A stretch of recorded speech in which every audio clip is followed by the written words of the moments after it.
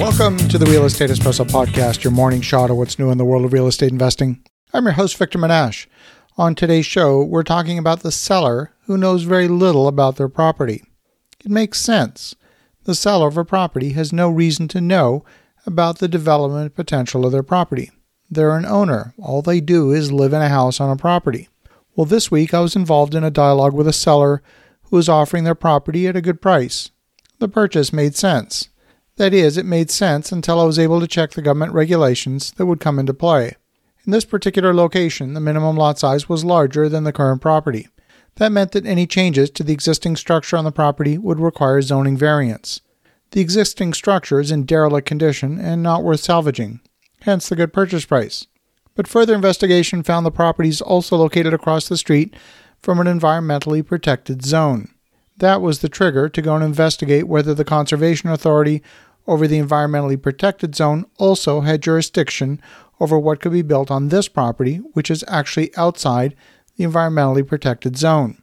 2 minutes of search with the address showed very clearly that the property was on the edge of a flood zone, where a quarter of the property was fully within the flood zone. The remaining 80% of the property was within the regulation limit of the Conservation Authority. The regulation limit of the Conservation Authority extends 90 feet beyond the edge of the flood zone and the environmentally protected zone. So what does this mean? It means that permission would need to be granted simultaneously by two different bureaucracies for anything to be built on the property. That means simultaneously satisfying two different sets of rules, one of them very clearly written and the second one not written down at all. Naturally, I declined to purchase the property. Now, I feel sorry for the seller.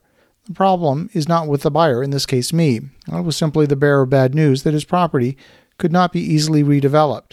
The best I could offer, that if the redevelopment permit on the property could be obtained while the property was still in the hands of the seller, then I'd be willing to buy the property with the entitlement as a condition of purchase.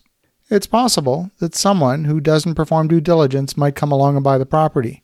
In an environment of people offering over their asking price, some with more money than sense, they might come along and buy it. But the seller is now facing a choice. Nobody who knows what they're doing will buy this property in its current state.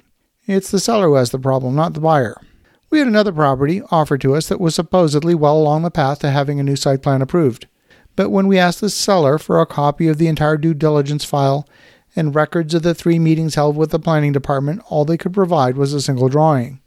We asked for the comments from the planners on the proposed subdivision plan. Here, too, the file was empty. There was no way that the seller held 3 meetings with the planners just for fun. There had to have been some feedback, so we had to politely decline the purchase. In the case of another property, the property was backing onto a major highway. The seller was aware of the fact the property was next to the highway, and he had the forethought to get a letter from the highway authority to confirm the property was not about to be condemned due to its proximity to the right-of-way. But he looked at his tax bill and assumed that just because his tax bill said the property was residential, he assumed that it was zoned residential.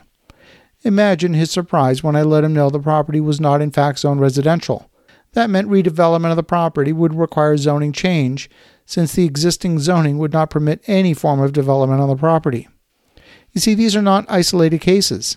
Sellers rarely know what they own. Sometimes the zonings change without their knowledge. Sometimes they knew the zoning was going to change, but they were simply unaware of the consequences.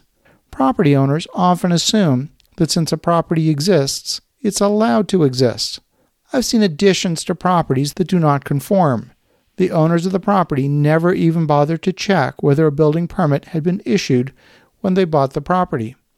Imagine their surprise when I told the seller that the back half of their house was not legally permitted, and if there was ever a fire, the insurance company would not pay out on the claim.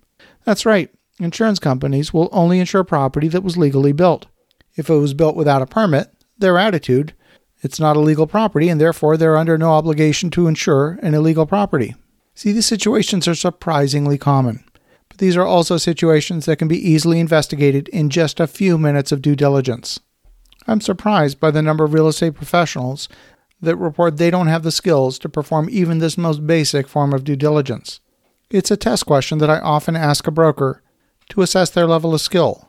Some brokers claim to be specialists in commercial, but if they can't even go into a GIS database and collect the zoning on a property, they're not serious about being a commercial broker. As you think about that, have an awesome rest of your day. Go make some great things happen. We'll talk to you again tomorrow.